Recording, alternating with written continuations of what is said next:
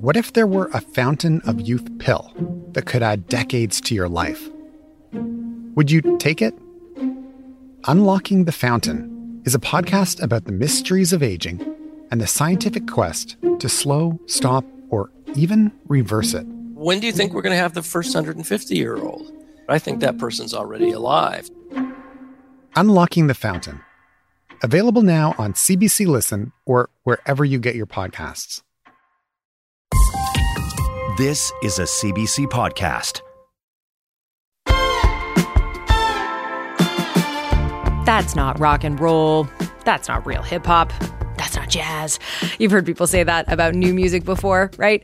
Well, when David Rudder was coming up as a young artist, he got that a lot about his take on Calypso. The old guard didn't get what he was doing. And then he went on to become one of the most important voices in Calypso and soca. David just celebrated his 70th birthday and will walk you through his amazing career. I'm Talia Schlanger, sitting in for Tom Power. You're listening to Q. Sweet, sweet TNT. Lord, I love of the country. Sweet, sweet TNT. No place in this world I'd rather be. Sweet, sweet TNT. Lord, I love of the country. Sweet, sweet TNT. All the sugar, everybody sing. Whoa. All right, that's a bit of Trini to the Bone from musician David Rudder. David is one of the most loved and respected voices in Calypso and soca. Earlier this year, he turned 70 years old, and what you're hearing right now is a clip from this birthday show he played in his homeland of Trinidad and Tobago. It was a big show, a long show, where he played a bunch of his hits, but it was also bittersweet. In the weeks leading up to that show, David Rudder revealed that he had been diagnosed with Parkinson's disease, and that his 70th birthday performance would be his last at that big a scale. David joined Tom Power recently to talk about his career and about his rise as an artist. Here's their conversation.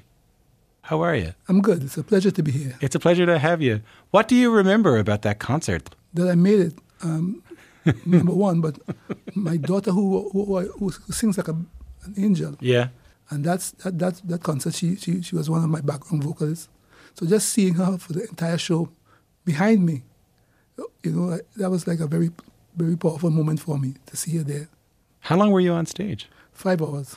See, this blows my mind, David. 5 hours on stage. Yeah. The only person I know who do 5 hour long shows is Bruce Springsteen and the guy who wrote American Pie. Don McLean. He's a marathon singer also. Yeah, but I tell you one thing. Bruce Springsteen's 70-odd now, and from what I hear, he's shortened it down to like 2.5 hours, 3 hours. You're still going with the 5-hour shows. Yeah, but this is the last one. You never know. If things turn the corner tomorrow, I might change my mind. But right now, it's the last. That's why I gave everything I had, Yeah. How do you feel after a 5-hour show? Lifted, because people are going away feeling like they're floating, and that's what my achievement. I got them to float and fly and feel good about themselves. How do you make sure you don't get tired when you do a 5-hour show? You get tired 2 days after. we went for the first time in my life. We went to the after party. They had an after party, so you never normally go to the after party. No, but this is the first time. Yeah. The entire family was there, and it was my friend Carl Jacobs. He has a nightclub in town, so he said, "Why don't you guys come across?" And the same way Calypso is just spontaneous sometimes. That after party was spontaneous, so it was beautiful. I thought what we could do today, since you're not just a legend of Calypso and a legend of soca, but you're a real student of the history as well. I thought what we could do today is sort of listen to some music together, and you can kind of talk me through it, and we could talk a little bit about how your rise as a musician was also the rise of soca. And I want to play you this song right now. Take a listen to this. Shanty-o, shanty, shanty-o.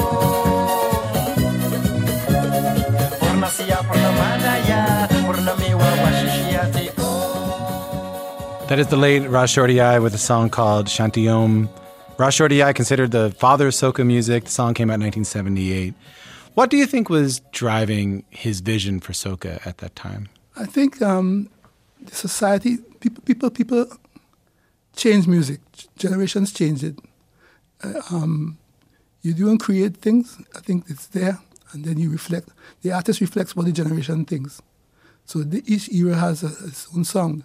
And we were coming out of the Black Power era. We identified with what was happening in Harlem and then what's in America. Black power means dignity. It means we're going to walk side by side with you or through you. We're going to be with dignity and integrity. We don't want any more than you have, and we're not going to accept any less than you have. That's Black power.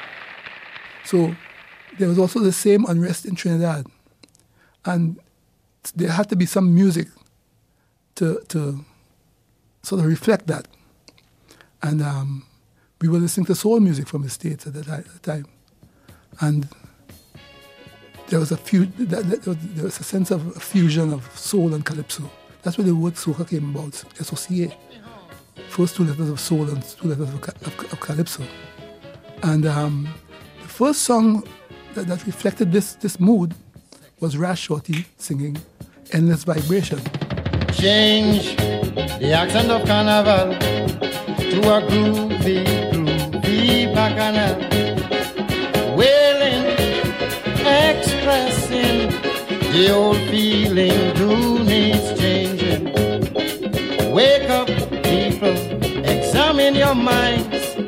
Get with it, the change of the times. It's a new generation, endless vibrations. Right on. But he used a lot of American idioms in the song. Right on.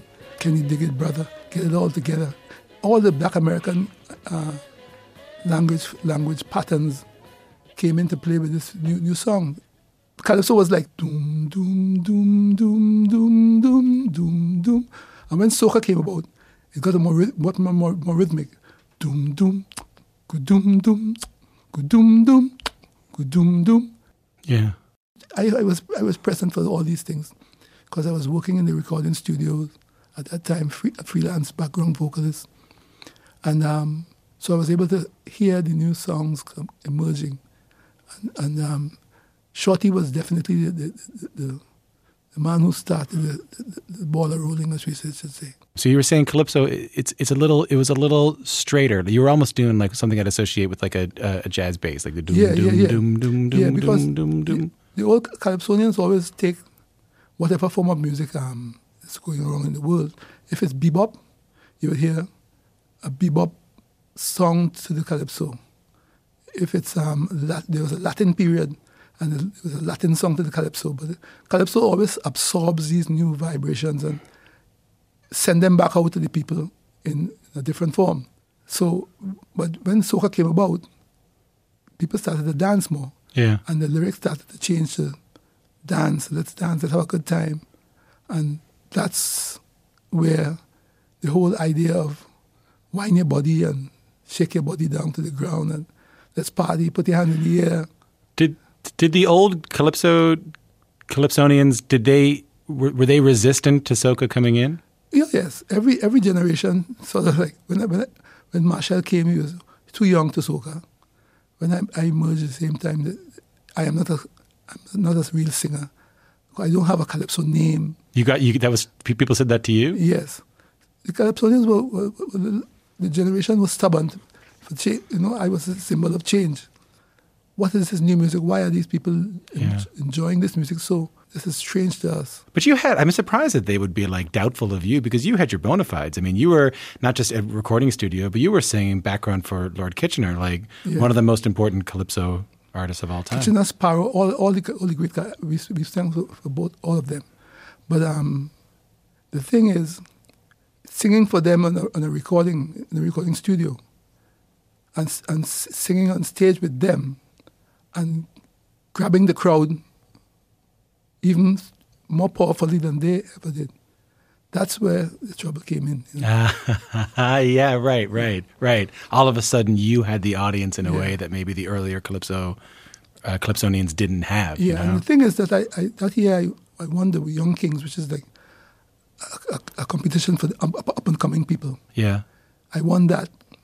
I won the Road March, which was the most popular song. Yeah. First and second, I won Calypso Monarch. The winning steel band played my song. So no, that has never happened in the history of music in Trinidad or anywhere, you know. So that was like, what people decided, what is going on? Some people loved it, Yeah. and some people couldn't stand it. Let's talk about that. Let's listen to some music. Take a listen to this. She had me in heaven, she had your boy in hell. What that woman do to me, I just couldn't tell. All I know is she ring me bell with this bim bim bim baby di bamba, riggy diggy bing baby diggy bang, bim bim bim baby di bamba. That's a bit of Bahia Girl from my guest David Rudder. So in 1986, you released 2 massive solo records for Trinidad Carnival. Your career is never quite the same. That's one of them right there. That song and another single, The Hammer, you were just mentioning this kind of time in your life. Yeah. It makes you the first artist to win 3 of the major Calypso titles of Trinidad's Carnival season. You were just talking to me a little bit about that time. When all of that was happening, when you were really taken off, what do you remember feeling around that time?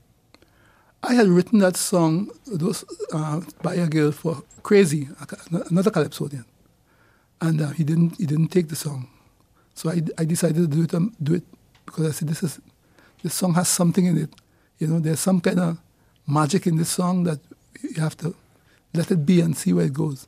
Yeah. And so done the entire country, wherever you pass, at that period, that's all they sing, pim pim pim baby, you know. It was like, this has never happened before in Trinidad or anywhere, you know. That country like rallied around the song like that. So that sort of created a lot of anxiety. That's where the anxiety came about. You had the anxiety with the older Calypsonians. Right. Well, how did you feel? Were you a celebrity overnight? Like, what did your life change? My life changed. People started to call. Warner Brothers started to call. Eddie Grant started to call. London Records called. To me, I'm so glad that the song made people happy. But now it's gone beyond that. Something has changed. Something has definitely changed here, you know. That was quite interesting. Let's talk about, my God, the artist you wrote it for must have regretted not recording it. Probably. Yeah.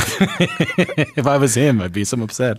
You mentioned this earlier. I want to make sure I get this right. So 2 of the 3 titles you made history winning that year were the Road March and the Calypso Monarch. One is the sort of the critical acclaim, like people who know songs and people who like judge songs based on songs. Right. That's the Monarch, Calypso Monarch. You win that, that's great. Yeah. But then the Road March is just what people want to play, what people want to play in the street during Carnival, what people want to hear, what people want to march to. Yeah. I mean, that's wild to win both of those. And I understand. So then that's 86. And then in 87, this happens. Calypso, Calypso, Calypso music. Yeah, yeah, yeah. Calypso, Calypso. That is Calypso music from my guest, legendary singer and songwriter David Rudder. It's a great honor to have him in the studio to talk a little bit about his journey. The song came out in 1987.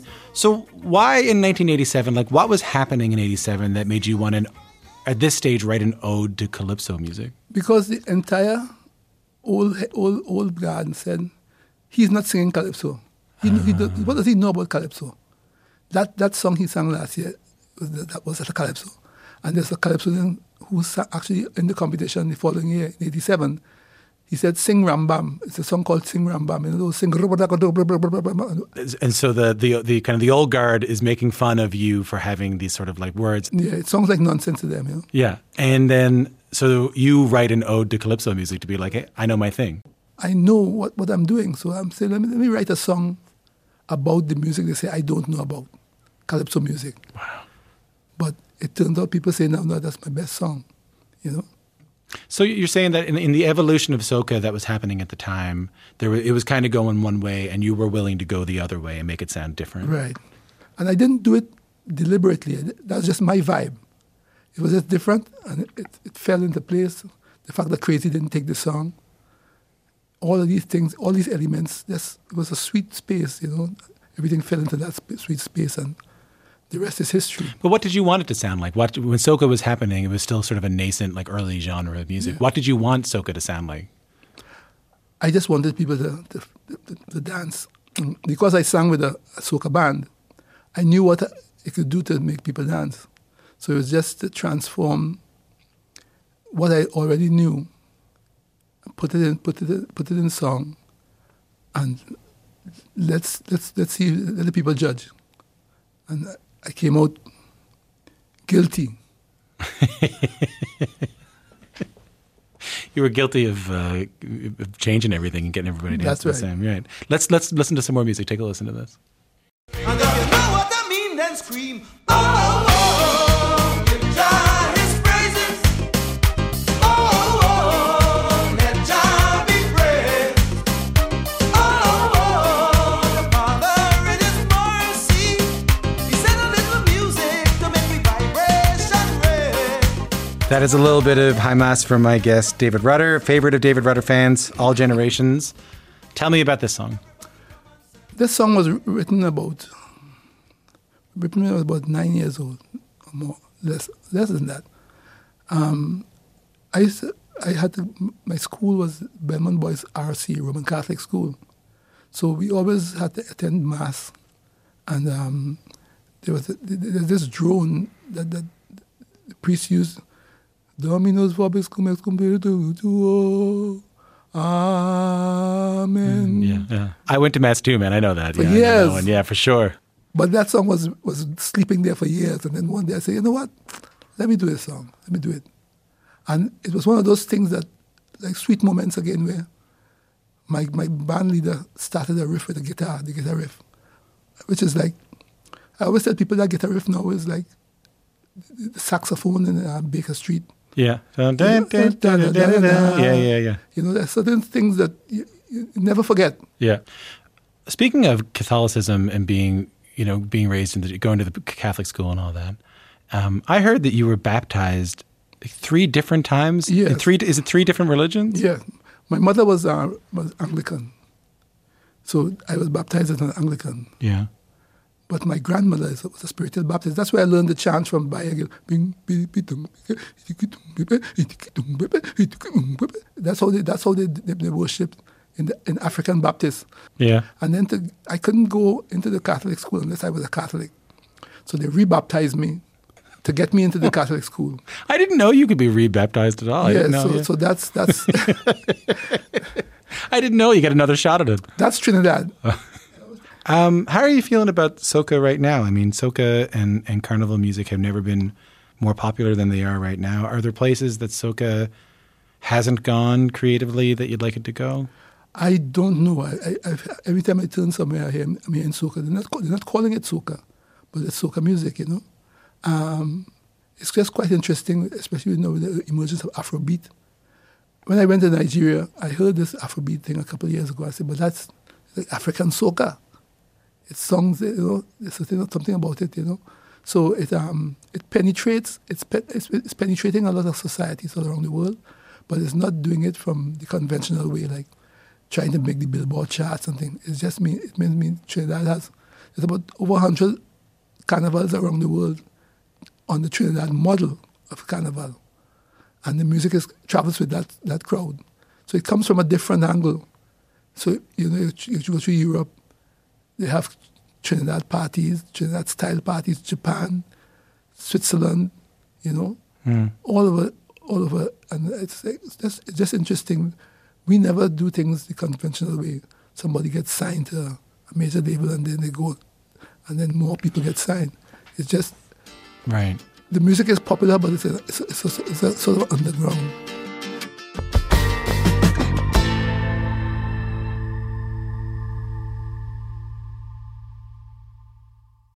One of the best shows of the year, according to Apple, Amazon and Time, is back for another round. This season, we're diving deep into some of McCartney's most beloved songs. Yesterday, Band on the Run, Hey Jude. And McCartney's favourite song in his entire catalogue, Here, There and Everywhere. Listen to Season 2 of McCartney, A Life in Lyrics on the iHeartRadio app, Apple Podcasts, or wherever you get your podcasts.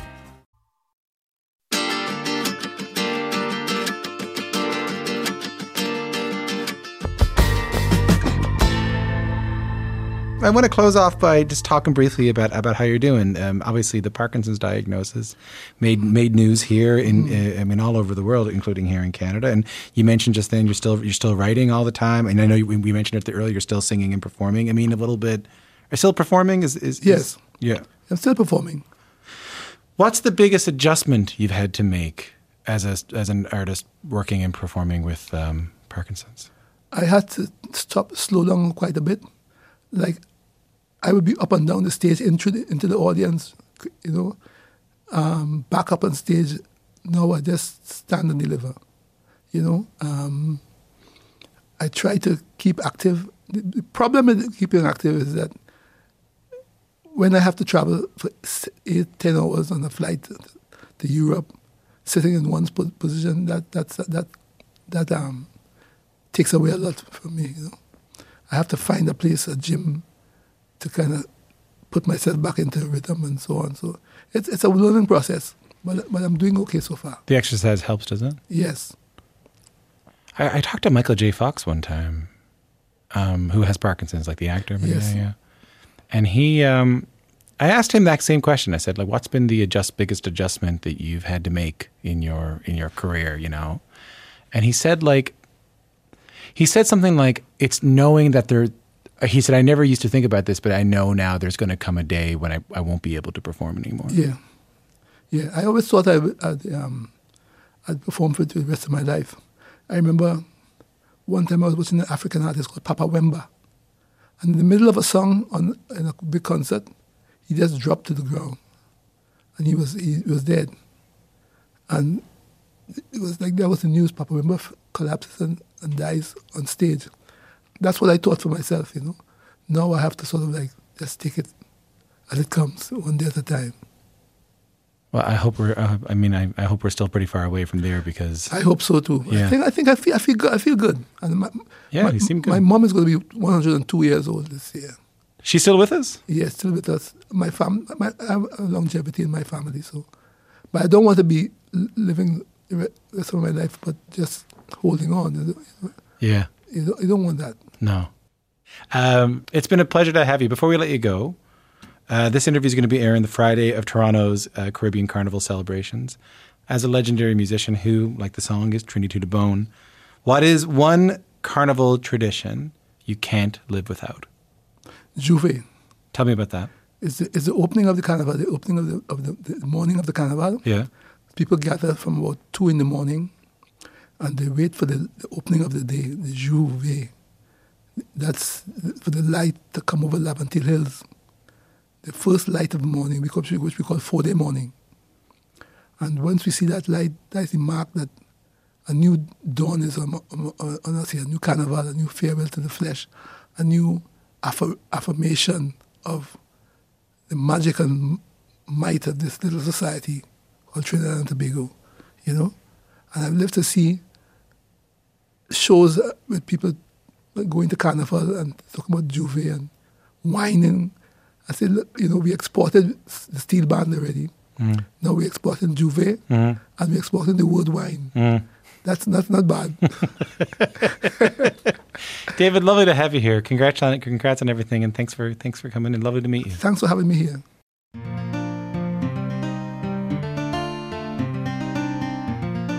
Islands in the sun, islands in the fun. Welcome one and all to the land of death. Trini to the bone, Bego to the bone. When it comes to Bacchanal, well, they can't beat we at Trini to the bone, Bego to the bone.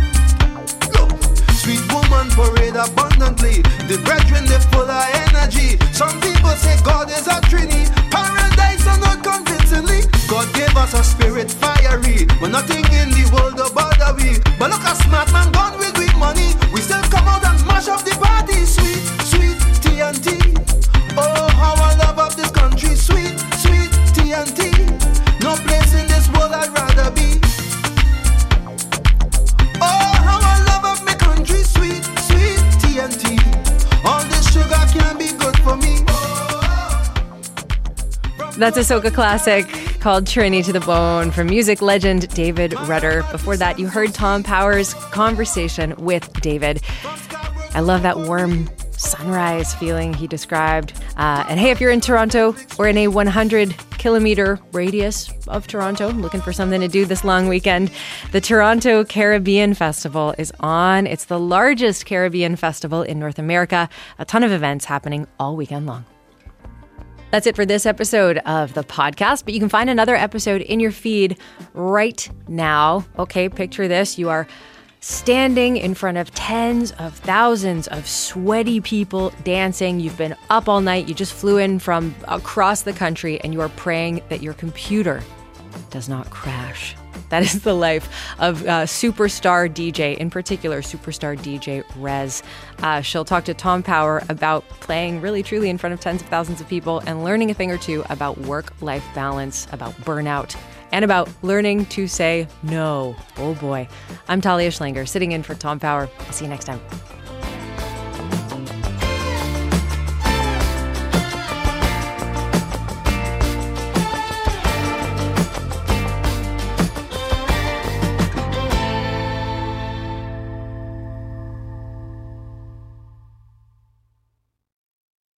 For more CBC podcasts, go to cbc.ca/podcasts.